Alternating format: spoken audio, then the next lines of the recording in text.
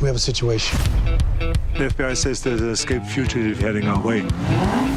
Got a psychopath in a Batmobile. I'm not gonna let them come through town without a fight. Very nice. Who the hell are you? I'm the sheriff. The Last Stand. Drive safely. Welcome to Podcast Action Hero, the show that's waiting in the kitchen when you get up at night for a glass of milk. Get to the chopper! I want to ask you a bunch of questions. Hey, Christmas tree! I want to have them answered immediately. I'm not a pervert! You son of a bitch! My nipples are very sensitive. Get your ass to Mars. I'm not shitting on you. Fuck you, asshole. Hi, I'm Gavin. I'm Jamie. And this is the podcast where we basically talk about Arnold Schwarzenegger films for an hour. And in this episode, we are talking about 2013's The Last Stand. Jamie. Hello. What is your history with this film? I caught the first 5 minutes on Netflix, and in my mind, I caught the first half hour. But no, didn't even get past the opening scene. That's it, really, for me. How about you? Yeah, this is one of those ones where because it's one of his more recent films, you can't really talk about, I don't even remember the first time I saw this, or I do remember the first time I saw it. It was at 12:30 on a midnight because my parents had gone to sleep and I'd stayed up late to watch it when I shouldn't. There's none of that. There's no kind of like background story to this one. It's just, I saw this a few years ago when it arrived on Netflix, and then I watched it again for this podcast, and that's it. Yeah, there's no kind of fanfare for it. I mean, you'd think there would be, because it's his first film, his first full leading role after his hiatus while he was governor. And I do wonder if some of that was down to, we've talked about in previous episodes, when he went to do The Sixth Day, and he wasn't allowed to do very much action in that, right? Because he just had open heart surgery or some kind of heart surgery anyway, and the insurance wouldn't let him do very much action. And so I do wonder, maybe that was part of it. It was, I don't know. Well, I mean, he's doing more action in this than he was in The Sixth Day, I think. So I don't know. I think it feels like a smaller film. It feels like he's dipping his toe again rather than going fully. It's not like a Terminator. He's not come back with a big film. He's come back with this sort of, let's just see how this goes. Yeah. Have I still got it, I guess. Well, I wonder how much of that is him and how much of that is the studio behind. I think it was Lionsgate were behind this, right? Yeah. And so I wonder how much of that is them going, well, Arnold's been away for a few years and he's been away doing politics. And before he went into politics, his films weren't really doing that great. Mm-hmm. And so I wonder how much of it is, will people care that Arnold's back now? Is it like riding a bike? And if so, do we want that same bike? To refer to Arnold as a bike. That's what they call him. The bike. Shall I attempt to sum this film up? Yes, please. Okay, so this is a western, a neo-western set in Arizona, in a small town called Summerton, which Arnold Schwarzenegger is the sheriff of, Sheriff Ray Owens. There's a drug dealer described as the worst one since, what's his name? I forgot his name. Pablo Escobar, and he is called Gabriel Cortez. He's escaped, he's on the run, and he's making a break for the border in a supercar. The FBI, headed by, in this case, Forrest Whitaker, chasing him, but they're kind of doing it from an office, just constantly on the phone to people, setting up roadblocks. In the meantime, Cortez's men are essentially building a bridge across a narrow canyon from Arizona to Mexico so he can just get away on this car. And Arnold and his deputies all have to stop him from getting through Summerton. And essentially, that's how it pans out. They do stop him. Ta-da! Yeah, pretty good. There's more to it, but it's they're the broad strokes. There's not much more to it, though. Yeah, I think you're absolutely right. It is a neo-western. It's kind of It's a western or a retooling of a western sort of genre film, in the same way that you've got films like Night of the Living Dead and Assault on Precinct 13, and those kind of things are just basically like western tropes where you've got I think I heard that those kind of films referred to as like, defending the tower or attack on the tower sort of films. Yeah. And this is kind of like your very traditional, like, like you say, you've got this small Dust Bowl sort of town where it's like everybody knows each other, everyone knows each other's name, and you've got this like the idea is that it's a group of people who are not ready for the level of carnage that are coming their way. And then it's a countdown film, isn't it? It's all, everything is winding up towards this final sort of this conflict there as well. Which makes it weird that it's a countdown to essentially not what you think it is. Like the kind of finale of like the two forces meeting in the town doesn't involve the main bad guy. Mm-hmm. He kind of turns up and just drives through. I mean, you could argue that there is sort of two last stands. You've got the big shootout, which is what you're kind of expecting, but the actual last stand itself is just those two on the bridge at the end, isn't it, having the fight? Do you know what? I don't even think about that scene, because that scene feels like the bit that they had to tack on at the end. For context, for people who haven't seen it, I guess it's a mobile assault bridge, they call it, which I guess is just a thing that they build in the military because there's no guns or anything on it. It's a temporary metal bridge that they've built over this canyon. And Cortez, by the time he gets there, is on foot because he's crashed his car, but also Arnold's crashed the car that he was chasing him in. Mm-hmm. And Arnold somehow manages to get ahead of him, and they have a big fight on this bridge. But the whole scene is it's the only time it looks very green screen. Yeah. Do you reckon that was always the ending? Or do you reckon there was an alternative ending originally? Yeah, good question. You're absolutely right. Everything, for the most part, seems like it's, I was going to say on location. The entire town, to be fair, could be a set. It's what is it, Somerton Junction or something like that? They call it Somerton Junction, but it's actually just called Somerton, I think. Maybe Junction's just a shorthand for a crossroads town or something. Because that's all it is, really, isn't it? It's sort of 4 quarters of a town, and that's kind of it. It's like one main street that goes through it. And the idea is he's going to be going, that's the only road that's going to lead towards that junction, towards the bridge, rather. For the most part, everything looks like it's on location, as it were. Even if the location is an outdoor set, it's there. But then, you're absolutely right. The very, very last scene where they're fighting on the bridge, it reminds me of the final scene out of Revenge of the Sith, where you've got Anakin and Obi-Wan Kenobi sort of fighting each other, and it's so blatantly sort of all green screen and everything like that. It had that sort of vibe to it. Yeah. All the lighting suddenly feels very different. Yeah, they're being lit from the wrong side or something. It just immediately just looks off, and it's a shame because for the rest of the film, that's one thing you could give it. I could give this film credit for quite a few things, I think. Mm-hmm. But one of the things is they do some good practical like stunts and stuff like the way cars flip and explosions. I think, correct me if I'm wrong, but most of them look practical.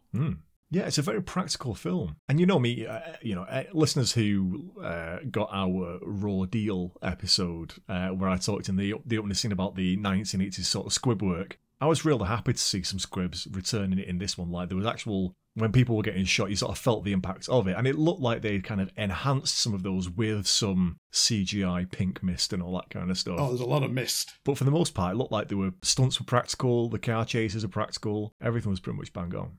Could you make this film the same but set it in the Old West, as a concept? Because other than there's a few phone calls. Mm-hmm. But I think other than that, it still works, right?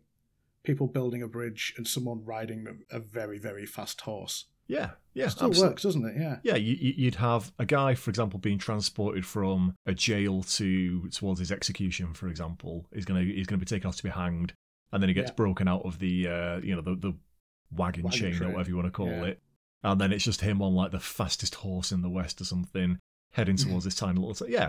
Everything works. And you say that, a few calls. There was telephones in Western times, wasn't there? So I guess there was towards the end, yeah. So like late 1800s, early 1900s, I guess, same century. Telegram was around before the phone, right? Yeah, you're not wrong. I only know that because of Three Amigos.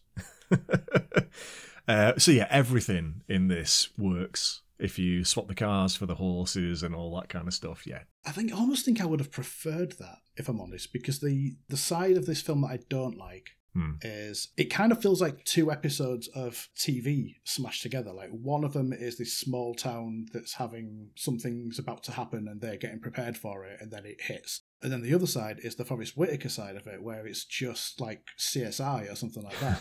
Everything's shiny and it's all filmed in blue at night. It's got this very modern look to it, and all the cars are shiny and everything. I feel like it's meant to be contrasting city versus small town, like Dust Bowl kind of thing. Yeah. But I kind of don't know if the FBI side of things works that well. Yeah, I think that was the intention, was that it's these 2 worlds, and you've got the sort of the shiny, sort of sterile city world of Forrest Whitaker and the FBI, and, you know, the worst cartel member since Pablo Escobar, heading towards this sleepy, you know, semi sort of rural town that just isn't ready for him. So it's like this sort of clashing of worlds, as it were. But no, I get what you're saying. And also, one thing you mentioned earlier was that a lot of Forrest Whitaker's work takes place in an office, and he seems to be running an awful lot of this operation like a project manager. You know, he's the guy in the office and he's making a lot of phone calls and telling people go here, go there. And there's only a few occasions where he actually gets on the ground. And I wonder how much of that was deliberate and how much of that was like a limitation of, look, we've only got Forrest for X amount of days on this one. He can be on location one time and then he can come to the studio for half a day. Exactly. We can have him a day in the city chasing people in orange tracksuits. We can have him in the desert in the small town towards the end when he goes to arrest the guy. The rest of the time he's on a nice warm sound stage, just doing his Forrest Whitaker thing. I feel like he was almost wasted in it. I mean, I'm not the biggest fan of him anyway, because he's got this weird delivery sometimes. For the most part, I think he's okay in this film, but occasionally he does that weird Star Wars-y delivery that he did in Rogue One. He puts a pause in the middle of his sentence for no reason. They put him in this a little bit too much, I think. I know what they're trying to do. They're contrasting, like we said, the slick operation against the scrappy, almost amateur, sort of like, you know, these guys aren't qualified to do what they're doing in this town. But I feel like they focus way too much on Forrest Whitaker and the FBI in the first half of the film. It doesn't get going for quite a while, and there's an interrogation scene. They could just have cut completely. Yeah, because that's when they've got the guy in the Dutch national football team's uniform tracksuit, hasn't he? He was one of the many decoys they used in Orange, so the FBI would be chasing the wrong person around the town. They could have just easily had a brief line in there saying, it's just guys in tracksuits, for example. They didn't really need the entire interrogation in there or anything like that. Yeah, Forrest Whitaker, man, his performances are like a box of chocolates, right? You never know what you're going to get. Sometimes it just does something amazing, and then other times it's like, come on, man. It's like he was visiting his friend who works in the catering or something like that, and it's like, oh, Forrest is in the back. Shall we bring him in for? Just do me a favour, just write some lines down on these post-its, and we'll get Mr. Whitaker in, and just see if he'll do something. It's an eclectic cast, to say the least. You've got, I've always called him Peter Stormare, so I'm going to call him that, but I know it's Peter Stormare. Stormare, I think, yeah. You've got Harry Dean Stanton for one scene. Yeah. You got Louise Guzman. R.I.P. Yeah. Jamie Alexander, I believe is her name. The Sif in the Thor films. Yep. But the one that sticks out, I'd say stands out more than Arnold Schwarzenegger playing a Arizona sheriff. Yep. Is Johnny Knoxville, who's in a different film. Johnny Knoxville is from another planet. Anything he's in, he's like... Because they know what they're getting when they hire him. He doesn't do serious. He's just Johnny Knoxville. And now he's Johnny Knoxville in a conquistador hat. Helmet, not a hat. Shooting slabs of beef with a high-powered pistol. Yeah. And making lots of weird noises. He's just... I mean, I guess he's kind of fun, but he contrasts so badly with, like, everything else that's going on. Yeah, and I think the whole idea of, especially with Schwarzenegger's crew in that town, all those deputies, they are supposed to be this kind of ragtag group of mismatched sort of people, and none of them make sense. No. But yeah, even in a group where none of them make sense, Johnny Knoxville in particular makes very little sense in there. Because if this film was made 10 years earlier, if this film was made in 2003, not 2013... I'd get Johnny Knoxville being in it. Why is he still in these films? They're making Jackass 4. Oh, mate. He's got to be 60, right? Parts of him are. Some parts of him are 6 months. Did you mention Luis Guzman as well? I did. He's a highlight. He's quite good in this film. He's great in everything, isn't he? He's, I've never seen him in anything else. You've seen him in loads of stuff. You forget surely that he's in stuff. Well, he was in Community for 1 episode. That's it. That's all I've seen him. And Xerxes from 300. Yeah, absolutely. As Jamie Alexander's on again, off again ex-boyfriend. Will they? Won't they? Yes, they do. I don't know if you'd caught this because it was very subtle. But he served in the military. Did he? I'm not sure if they bring it up that he was a good shot and he served in Iraq and Afghanistan, and he's got a tattoo on his forearm that says Semper Fi in papyrus font. Come on, man! At least try. He's got another one on the other arm saying "Don't tread on me," but that's in Comic Sans. That's amazing. They were sort of dropping all these breadcrumbs like, all right, so he's ex-military. He's never really made anything of his life. He had all this potential, but he's never really lived up to it. He's like the local drunk now, isn't he, or something like that? Yeah, he's like petty crime. We meet him, he's locked up in the cells overnight. Basically, he's in a drunk tank, right? And they're dropping all these breadcrumbs to say, like, he's like this war vet, he's a hero, he's a great shot, he's all these kind of things. And it's like, okay, so clearly what's going to happen is when the shit hits the fan, this guy is going to turn up and he's going to fucking kick ass. And he does not. It does a couple of bits and pieces, but like you think he's going to absolutely dominate that space at the end of it, but he doesn't really. He's very much like an assisting sort of part to the other characters. His big moments in a stairwell where him and Jamie Alexander are both shooting the same guy in the chest. Is that a bonding moment? Is that them flirting? Yeah, because she immediately runs up and kisses him, and he's like, "Does this mean we're back together?" And she's like, "I think so." I've been doing it all wrong. That seems like it's one of those bits where there has to be a romance, which I thought we were past at this point with action films. The kind of shoehorn in a romance in there, a will they, won't they thing. Yeah. It didn't need to be in there. Did you really need to have it? Especially, if there's a female sort of character in here, does it have to be that she has some kind of relationship with one of the male characters? Yeah, in an action film, it feels like they have to justify the presence of any female character by having them be a love interest. They can't just be their own character. Yeah.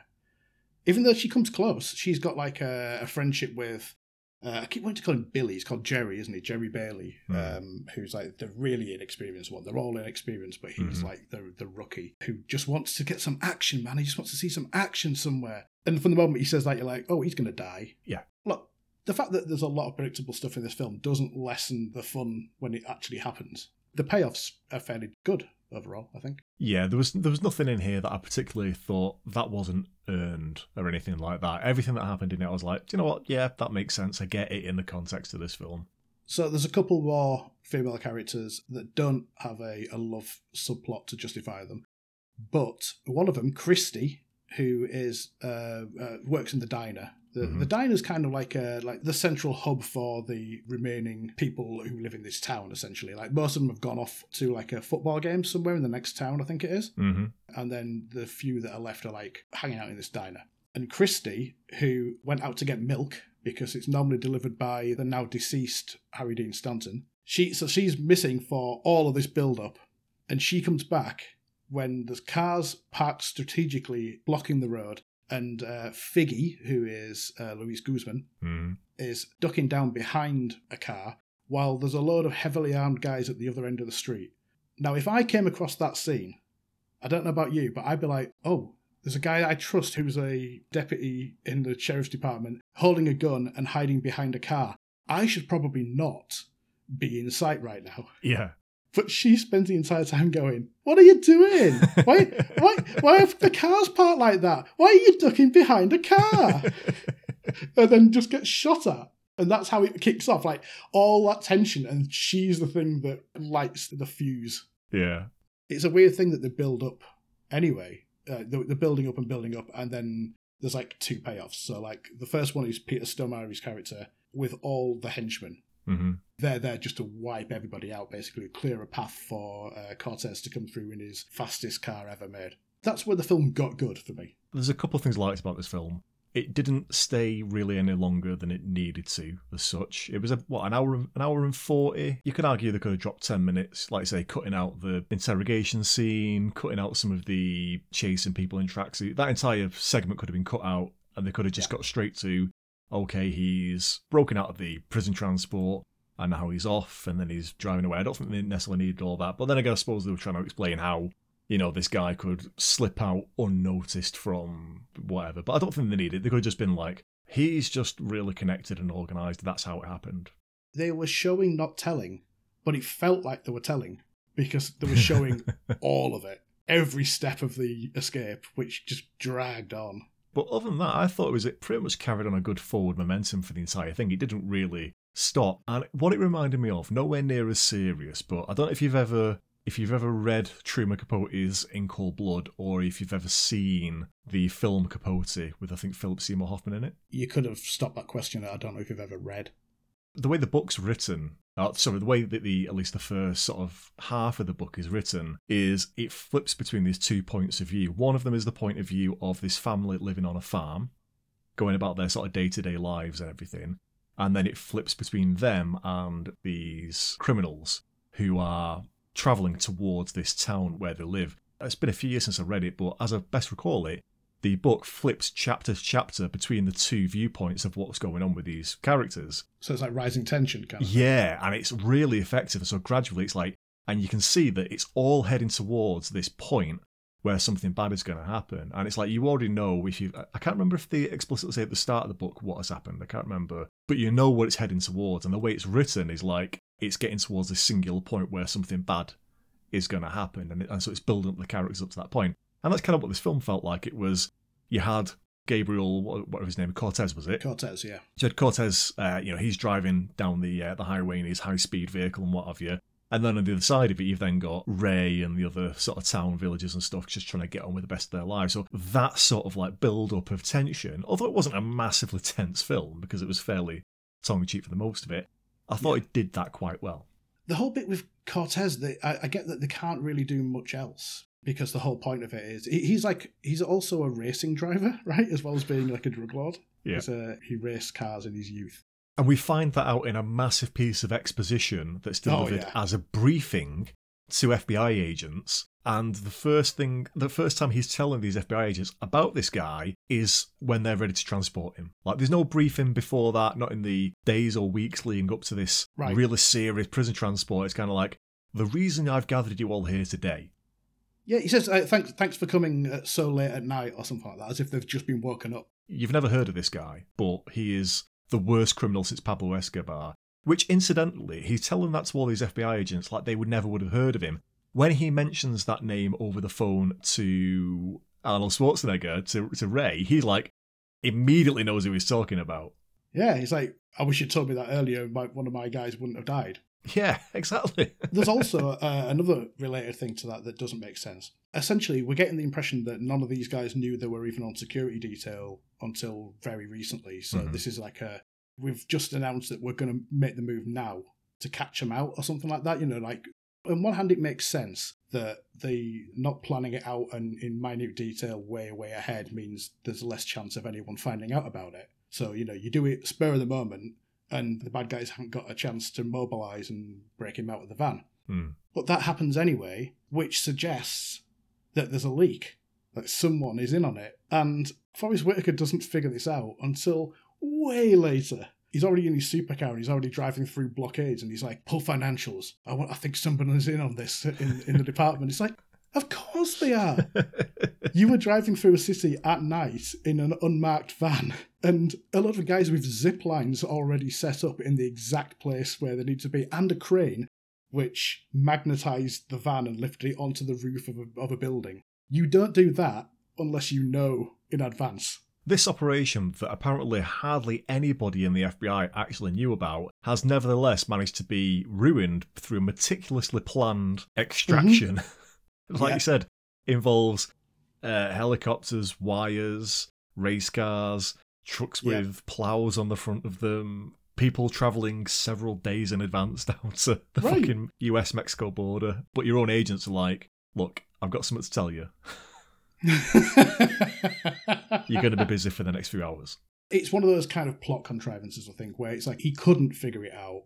He's not allowed, according to the story, to figure out that Agent Ellen Richards, she's called. Yes. She's the one who's been paid off like $3 million or something like that. And she's got to play hostage. Apparently, they tried to take him down. Her partner was killed. Baby on the way, huh? And then shoots him in the head. So she's playing the part of a hostage in this supercar. She's got to be useful as a hostage until he gets the majority of the way towards Somerton, or the film doesn't work, because then they can just blow this thing up. So I've got a fan theory. My fan theory. Not something I've read. This is my own. My fan theory is that this is an unofficial sequel to Raw Deal. Oh, okay.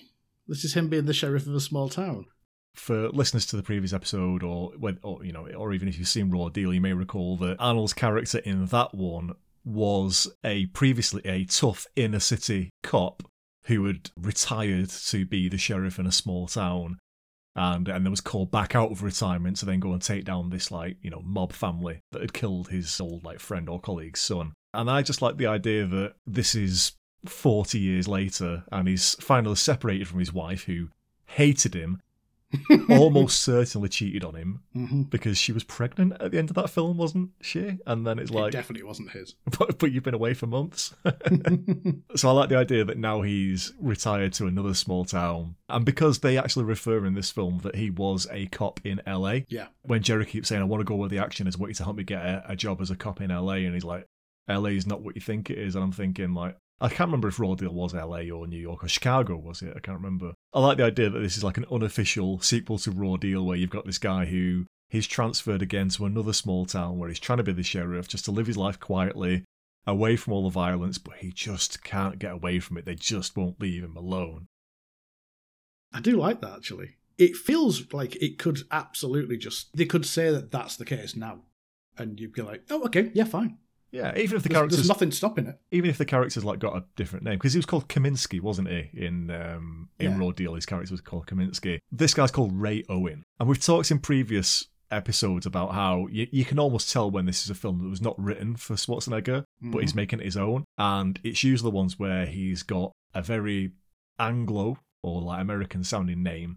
And nobody mentions the fact that he is this Austrian bodybuilder sort. But the closest you get in this is Johnny Knoxville mentions, which I can fully imagine is just Knoxville completely ad-libbing, is going, "Hey, Ray, you've been working out, you're looking quite buff," or whatever he says to him, "You're looking pretty ripped." Yeah. But other than that, nobody mentions it at all. He's called Ray Owens, but he later identifies himself as an immigrant.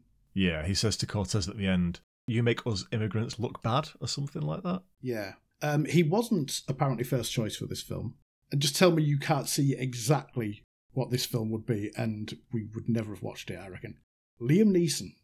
I can definitely see it. I can see Liam Neeson in this. It's very much a Liam Neeson-esque film, isn't it? Yeah, definitely. Liam Neeson is Liam Neeson. Same guy. He's wearing a coat again. Taken in the deserts.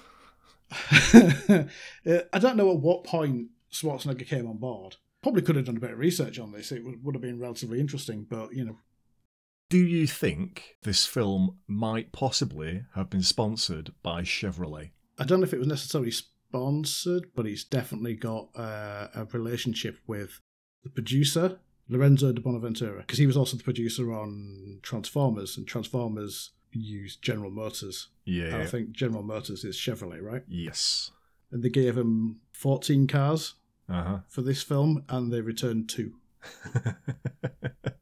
To be fair, you look at the state of the cars at the end of this film, they were never intended to stay in one piece. Can you imagine the person who's responsible for that, the fleet of vehicles that lend into the film, and it's like they don't see that in the contract. So it's like, there's 14 cars, just bring them all back with full tanks. Yeah, it's just the guy, he's been working at budget all his life, and he's just forgotten that that's not what happens here. They come back with just fuel tanks that are full, and I'm like, there you go. Speaking of car destruction, right, the guy who's, I don't know cars, the Chevrolet, the red one, belongs to the town mayor, apparently, Yes. who at the beginning, there's a little bit of a kind of like a little bit of jocular kind of ribbing between him and Arnold. Mm-hmm. Basically saying, you're not coming to support the team kind of thing. And for some reason, Arnold just really gets the hump with this guy. That red car, the red Chevy, he parks that in a fire zone. Right, okay. So he parks it, like, he illegally parks it, but he thinks he can get away with it. But is that literally all the justification that we need to get on side with Arnold when he just destroys the guy's car and at the end chucks him his keys and goes, schmuck, and then walks off? So what happens, so the mayor turns up, he's parked it in a fire zone. The sheriff says to him, you parked it in a fire zone. And the sort of like the message that the mayor's saying is like, I'm the mayor, I can park wherever I want. You're just the sheriff, you do what I'm told, as I tell you. And then he clears off. At that point, under his breath, Schwarzenegger then says, schmuck, as he walks off, right? Mm. Then he takes the car, uses it, trashes it, parks it, the remains of the car back where he found it. And then the mayor's like, what happened to my car? And then that's when Schwarzenegger says, you shouldn't have parked it in a fire zone, or I told you not to park it in a fire zone. Throws his key, and then straight to his face goes, schmuck, and then walks back off into the diner. By the way, just as a brief aside, at the end of the film, when Schwarzenegger's been shot at, beaten up, he's fallen off a roof, he's been stabbed repeatedly and sliced with knives, he's been bandaged up, but then just goes into the diner. You know, don't worry about going to hospital to get like that massive knife wound in your leg, like maybe stitched up, maybe some antibiotics, something like that. Yeah, because like Figgy and what's Johnny Knoxville's character called? He's got a stupid name. Dinkum. He's called Dinkum. Yeah. They're both in the back of like an ambulance comparing wounds.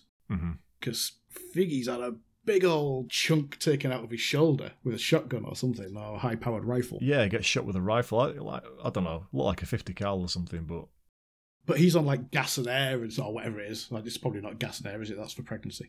But I don't know. It's for pain. So they're in the back of this thing. They're injured. They go into hospital. But Arnold, who's without a doubt had the worst of all the injuries, he's just too much of a man. Yeah. He's got to go with his young friends into the diner, who are actually a couple and probably just want a bit of time to themselves. He's been stabbed. I don't think he actually gets shot. He does fall off the roof, and I think I mentioned this in a previous episode. My memory of this from when I first saw it was that he was out of commission for like 10 minutes or something. He wasn't. It was like a minute, if that wasn't it. But yeah, he's probably got some concussion. Mm-hmm. There's a part where he's been shot at and he jumps through the glass doors of the diner, lands on the floor. That's when Christy says, Ray, you've been shot. And he goes, oh no, it's just glass. Pulls a huge shard of glass out of his leg. And then like blood everywhere. And it's like, that's going to need stitches.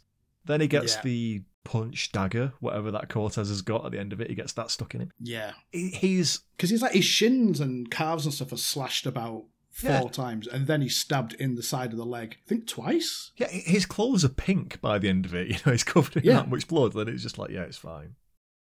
I do like the fact that when he gets stabbed in the leg with this knife, and it's like up to the hilt, it's all the way in his leg, and he pulls it out and stabs Cortez in the exact same part of the leg, and that totally immobilizes Cortez, even though Arnold's still standing. Do you just know better, like where to stab a guy, or is it just that you're Arnold? Well, he's Arnold. He's got like 6 inches of muscle before it even gets anywhere near his bone, so he's okay, whereas the other guy's just kind of like straight into his marrow. That's true. Felt every bit of it. If you're that comparatively weak, why take him on? I don't know. Why not just run? Clearly you're going to run faster than Arnold. When he first arrives at the bridge at the end, he has to get past Arnold, and then at one point during the scuffle, he's past him. He's on the other side of him, unless they got the 180 rule wrong with the cameras or something like that, which I don't think they did. The framing was pretty good on the fight. He's on the other side. It's like, just turn and run. Maybe he could have just been shot in the back, but I don't think that's a thing that Ray would have done. It's quite a wide bridge for, you know, like all you got to do is just wrong foot him. Just like feint going to the left, roll to the right. It's like the last bit of the Eliminator in Gladiators, if you remember that in the 90s. Yeah. You just got to get past that last gladiator. But instead, what actually happens is Arnold he looks like he breaks his back. Yeah, he suplexes him or something, doesn't he? Yeah, suplexes him onto like a really thin but rigid piece of metal on the edge of the bridge. And I was like, oh, that's it. He's done. Yeah. Nope, gets back up. I could have done without that last fight, because I think the car chase that precedes it, going through the cornfields, is really good. No, I agree. Because there's the bit where, I think, to be fair, it's Schwarzenegger's car drives into the harvester or something like that, is it? Yeah, well, They both do, don't they? Yeah, Cortez crashes into it and Arnold's car's decapitated by it. Yeah, you could have finished at that point. You could have had it there. He drags him out of the car, takes him back to, the village at that point. Yeah, the fight didn't necessarily... But I don't know, I quite like the fight. The bit I don't agree with towards the fight at the end is where Schwarzenegger gets offered, first of all, 5 million, then 10 million. Then when he's basically beaten Cortez is like, okay, 20 million. I would have gone, okay, do it. Get your banker on the phone, transfer that money, and then I'll have thrown him off the bridge. Because then what? He's gone. And now you've got 20 million. It does make you think, after these kind of films, as standard, does every protagonist and side character on the good guy side have some kind of financial audit where it's like, did you agree to take money but then double cross them? Because like you say, that could have happened and they wouldn't have known. Then again, as Forrest Whitaker says at the end to Agent Ellen, Swiss bank accounts aren't as secret as they used to be. That's true. So... This is after he's just gone, when she says something like, I'm okay. He's like, I'm very glad, because now I have the pleasure of arresting you myself. It's one sentence, Forrest. Was it Malcolm in the Middle, where like one of his mates was the was the asthmatic kid in the wheelchair or whatever? Oh my God. It's that same kid, he's like... You made me jump an octave. He's got no lung capacity. That's what it is. He's had to walk. He should have been on something like gas and air. I genuinely get uncomfortable when people are out of breath on camera. There's like moments in films where someone will take like a deep breath in, but then they'll just cut the audio so they don't breathe out. And I'm like going, come on, you're still holding that breath. Or like if someone goes underwater, I genuinely don't realise I haven't breathed for the entire time until I suddenly go, I feel a bit woozy. Ultimate empathy. Yeah. Jamie's dead. How did he die? He drowned. Oh my God, what, in a lake? No, just in his front room on his couch watching TV. Are you still watching the Poseidon Adventure? No, I'm dead. Wow. We haven't really spoken much about Peter Stormare. Oh yeah, the guy at the start when he comes into it and he's like, there's no way he's playing a baddie. That guy who only ever plays baddies.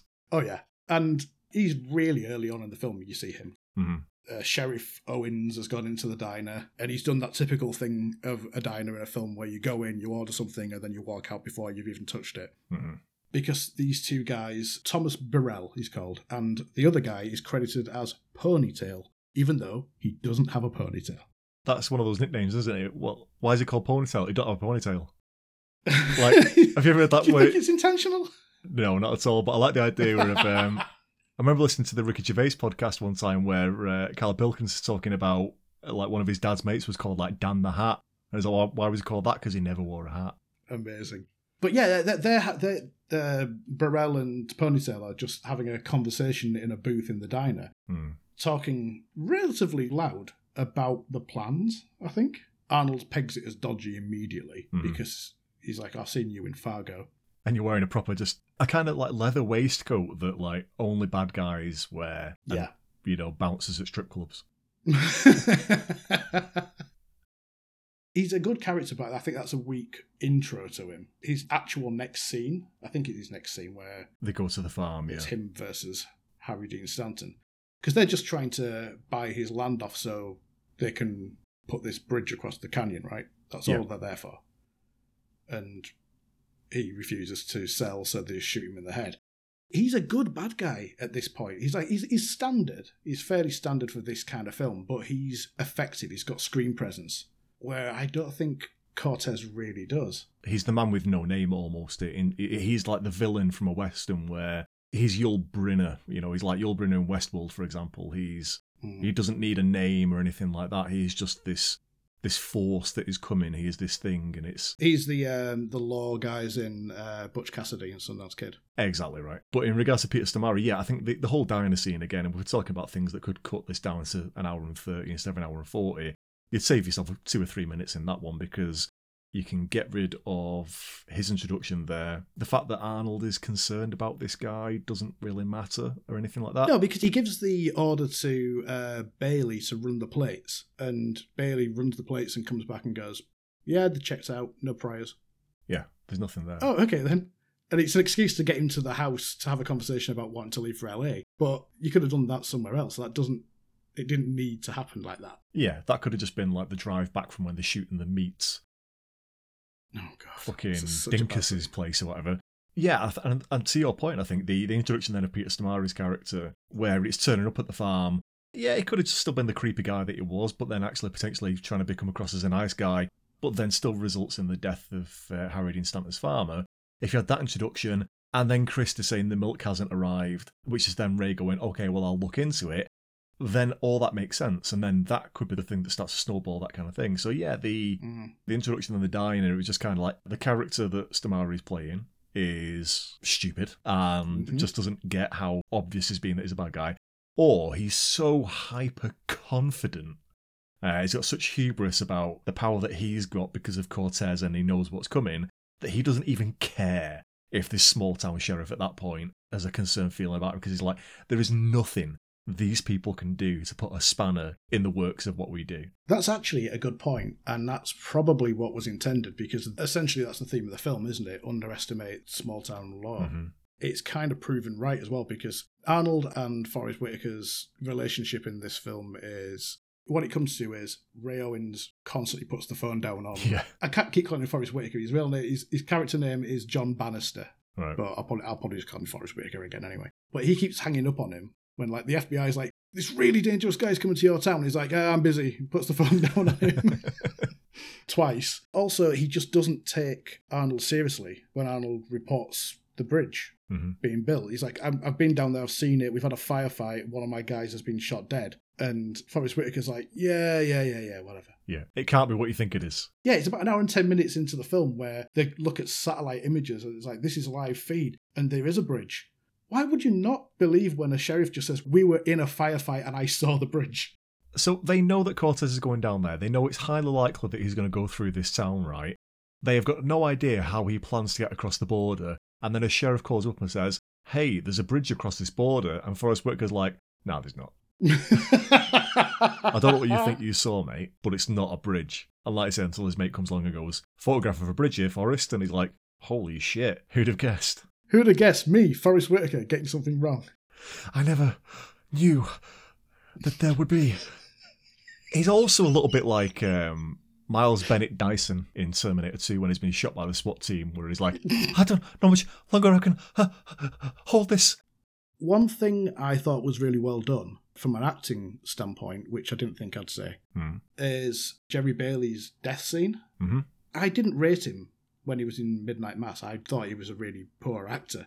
But he's quite good in this as like this nervous newbie kind of guy who's just, he thinks he's destined for more and gets a little bit overconfident and gets like shot multiple times. Ray kind of turns up in his truck and just goes full Terminator, really, doesn't he? He's got like the shotgun. He's just doing a lot of shotgun out the window, squelchy death moments. Yep. But then in the back of the truck, I think they're going back to the sheriff's office, right? I think they went to a clinic. I don't think they have a hospital. They're so far away from like a major city. I think they've just got like a clinic. I guess so, yeah. But by the time they even get to the clinic, he's dead. Yeah, but I think it's really well handled because I think it's well acted by Zach Gilford. Mm-hmm. There's a lot of cliches when there's a dying character on screen. You know, the whole looking up into their eyes and someone's cradling the head. And they're kind of doing that here, but she's mostly trying to put pressure on the wound to kind of stop the bleeding. And she does actually say, you're still bleeding. It's like, yeah, 5 minutes ago he was shot with a Glock.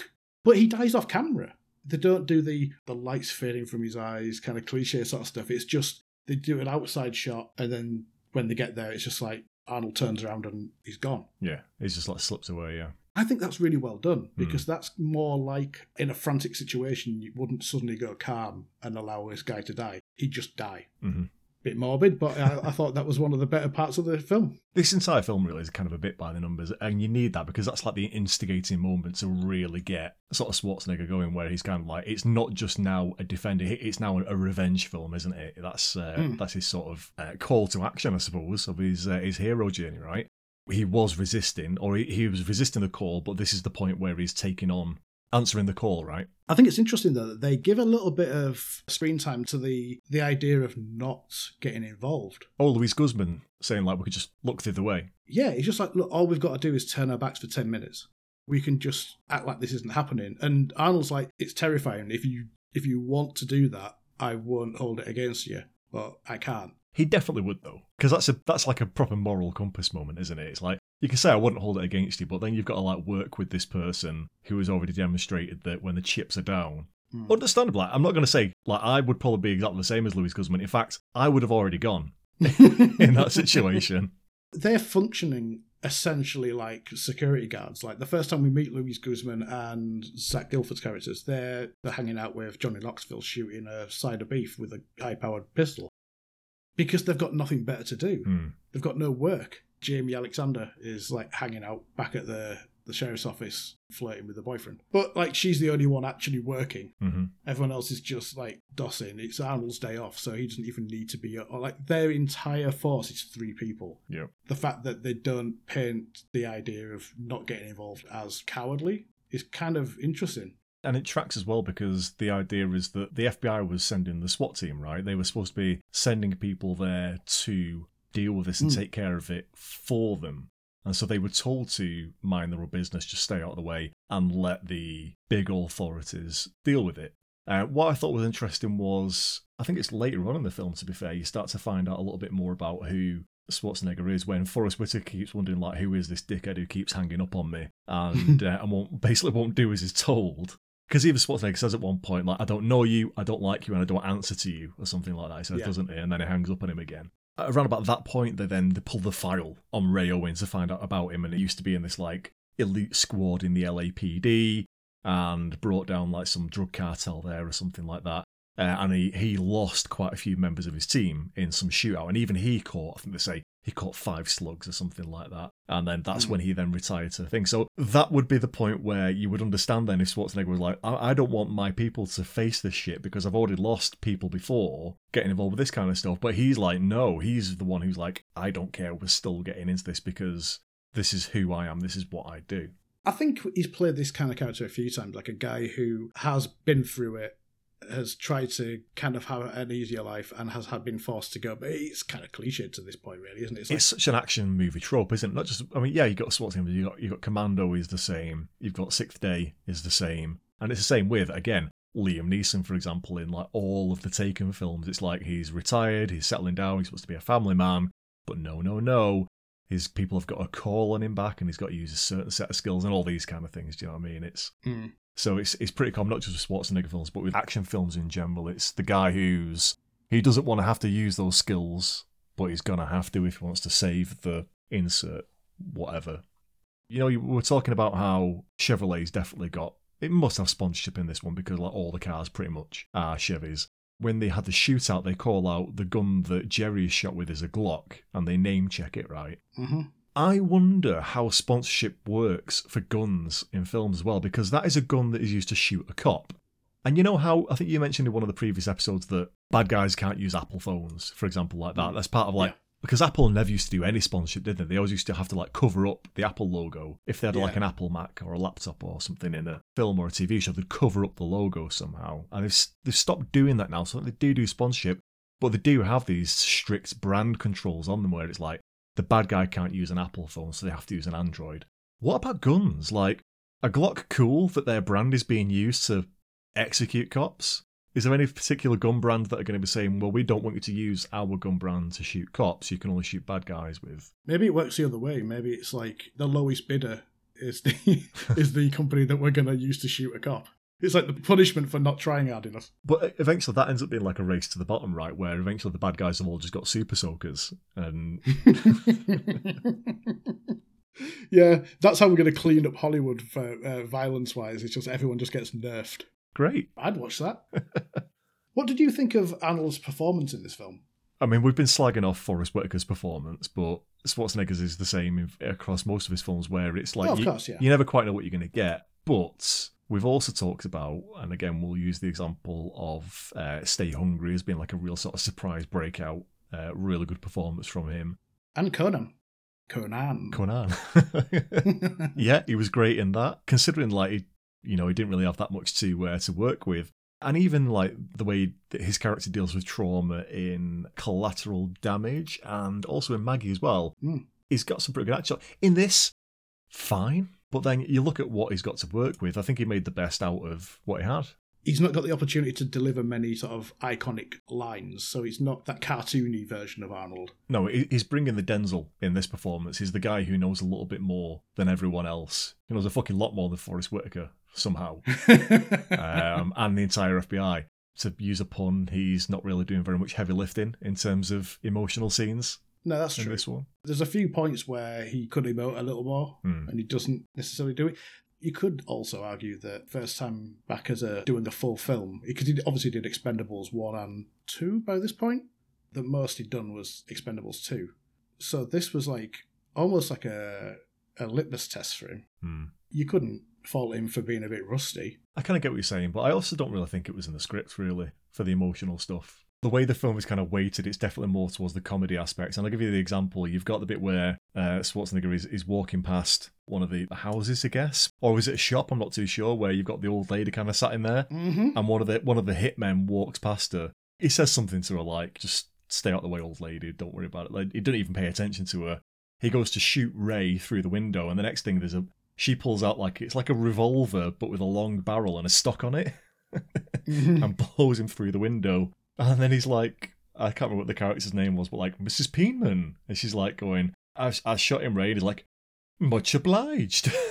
Yeah. Go get him, Ray. And it's the most like random thing. Yeah.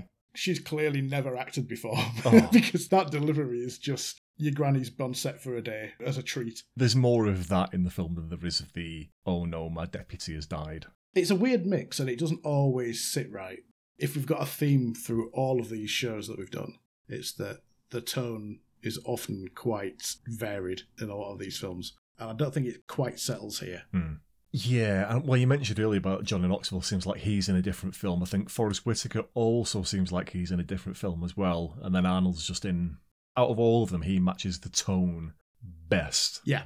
Like you say, you can drop Arnold into a film where he's playing a sheriff in a small American town with a name like Ray Owens that, again, nobody questions who he is, what he does, or maybe the idea is they've questioned all that stuff kind of years ago, whatever.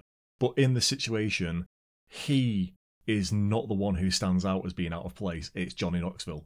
Yeah. So there's something to be said for that. Have we covered Johnny Knoxville as much as we can? I think we've covered him too much already. There's a scene in it where he's trying to block the road by cutting down a telegraph pole, but it's connected by a wire to a wall. So he's just going at it with a chainsaw and it only falls like to 45 degrees. So he climbs up it and then it all falls down.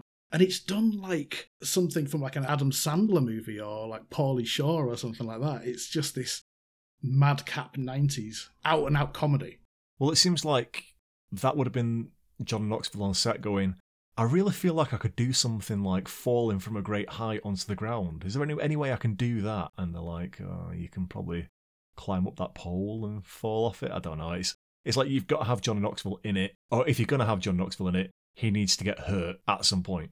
Yeah, I don't feel like it's a film unless I end up pissing blood. And yet the thing is, his character Dinkus, as ridiculous as he is, he's kind of central to it. Sorry, it's Dinkum, but Dinkus sounds better. Yeah, Dinkus, whatever. Dinkum. His character is central to it because they need his museum for the weapons, don't they? Like, I think the idea is he's like a southern sort of gun nut, and his excuse, his permit for having all these guns is because he's got a museum.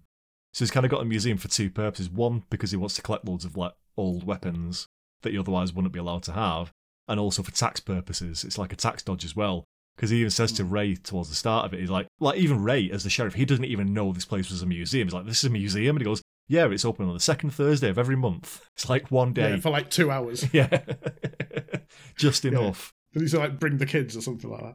But he's got swords and stuff as well, and like I say, he's wearing a conquistador helmet towards the end, which when they're trying to sneak him out when he's been injured, they're trying to sneak him across the road without them all getting shot. Yeah. And they're just dragging this hollow metal helmet across the gravel. Like, pick it up, guys. So yeah, that's enough about Johnny Knoxville. Yeah. What we haven't mentioned, I guess, is the him taking the SWAT teams down in his car. When he does a weird sort of there's two SWAT vans driving down both lanes of the highway, and he weaves between them, pulls his handbrake on, swivels round so he's reversing at the same rate that they're driving, then slams the brakes on so one of the SWAT team's vans just drives up his bonnet, or hood, I guess, and crashes into the other one. And immediately that's it, just takes out two SWAT team vans just like that. Because they're driving like 4x4s or something like that. They're driving like Jeeps or something big. Not quite Humvees, but they're big sort of tactical vehicles that they're driving. And I love the idea that like this huge 3-ton vehicle, when it hit the sports car, would jump off it like a ramp and not just plough straight through its most likely carbon fibre body. Yeah, there's a few little logical leaps there. Is it Death Proof where the car crashes and the tyre goes straight through the windscreen and smashes somebody's head to pieces? I can imagine that being the case. Yeah, rips the skin off the face. Yeah, it's like that. I think in reality that's what happened. The 4x4 would just tear straight through that car, immediately flatten anybody who's inside of it, and then the film would be over. It would be a shorter film and not quite as entertaining. One thing I've realised is I feel like this would be quite an interesting exercise if you were going to write a film like this. You could almost like take this and just see how much you could like move around or redo or cut out and just like streamline it a bit and level it out a bit, move a few characters, replace a few characters, because I feel like it's got potential that it's not lived up to, but that doesn't mean it's not fun. Well, maybe if they do, that's when they can turn it into an actual Western in oldie times. Maybe. Imagine if Arnold was in an actual Western. Well, there is one film that we have yet to pull up from the Wheel of Pain where he is in a Western. Okay, in that case, I reckon we should probably do our ratings and then get to that Wheel of Pain so we can maybe... Fingers crossed we'll get it. Yeah. If it comes out of the Wheel of Pain now, it seems like such a cheat. Yeah. Hopefully, like, listeners know and trust us by this point that when we pull a film from the Wheel of Pain, it is random. You know, we are using a random selector on this one. We're not just picking our favourite. Hopefully, the run of shit films that we had. Yeah. Do you think if we'd been planning this, do you think we'd have not put one more Terminator in by halfway through the entire filmography? All right, yeah, let's rate this thing. So for first-time listeners, when we rate these films, we do it on a binary rating system with some nuance. If we think that you should watch the film, we will say, do it now. And if we think you should not watch this film, we will say, put the cookie down. And then we'll yarn on for a minute or two as to why we've chosen that particular rating. So Jamie, for 2013's The Last Stand, do you say, do it now or put the cookie down? I expected this to be a put the cookie down. Didn't really appeal all that much. It looked a bit like not my kind of thing. I found that by the end of it, I was really enjoying it. Just accepting it for what it was, rather than wishing it was something different. And then I watched it again the second time, flew by. Absolutely flew by, and I enjoyed every second of it. So it's clearly not like a masterpiece or anything like that, but it's definitely a do it now for me. It's relatively well made. It feels like a good TV show episode, premium TV kind of cinematography kind of thing. It's also the first film by first American film by South Korean director Kim Ji-woon, which we've not mentioned yet, so I just thought I'd bring it up. If you go into it with not necessarily no preconceptions, but like if you can just put aside what you might want it to be and just accept it for what it is, which is a bit messy, but it makes sense from start to finish. It's a simple story. You know what you're there for. You're there for characters doing stupid stuff at the end. And the fact that it's structured in a way that builds and builds until you get that. And then a bonus car chase and a bonus fight on the bridge. Yeah, it's fun. I would probably watch this again, to be quite honest.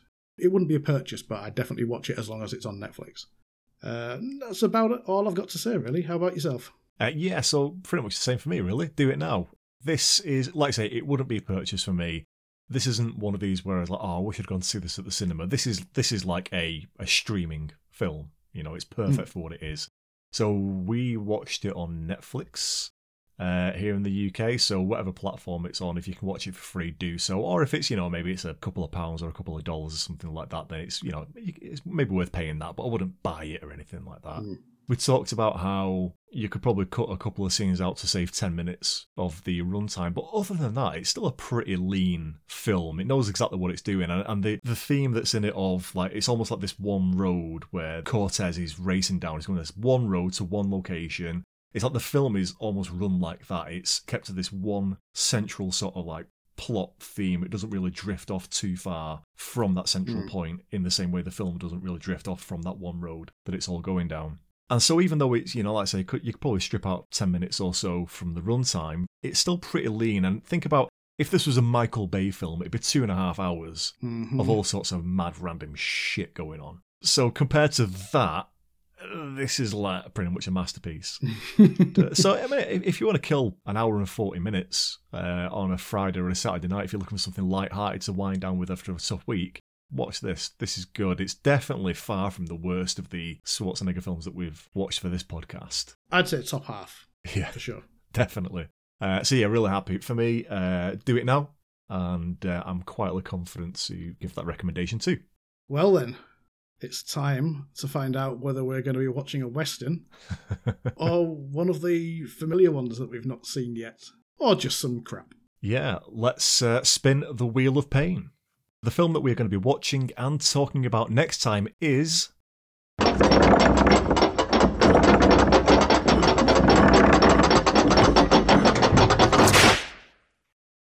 Killing Gunther. I knew it was going to be Killing Gunther. I don't know why. It's the film I expected you to say. I was listening to a podcast that mentioned it the other day, and they said, it's a good film. And I thought, I'll have to listen to more of what you think is a good film before I believe you. Because it doesn't look great, but who knows? I have seen it. Of course you have. I'm going to leave it there. Oh, that's ominous. No, I'm going to... Do you know what? I'm going to leave it to your judgment. I've seen it once. I had mixed feelings at the time. It must be a year or two at least since I saw it, because it's a fairly recent one again. So... There's been other films that we've talked about where I've gone back and I've watched it a second time and I've been, do you know what? I think maybe I was too harsh on it the first time. So, yeah, let's go back. Let's give it a second watch. If I remember correctly, it's some more Johnny Knoxville. So, for two Johnny Knoxville films in a row. All I'm thinking is, dig my grave right now. I will dive in. All right. That's that. Something to look forward to. If you say so. All right, so that's pretty much it. So if you want to get in touch with us, you can find us on the socials, on Twitter and Instagram at PodActionHero. You could leave us a 5-star review, no less please, on Apple Podcasts or Spotify. And we're also on Letterboxd at PodActionHero. I've been Gavin. I've been Jamie. And we will speak to you again next time.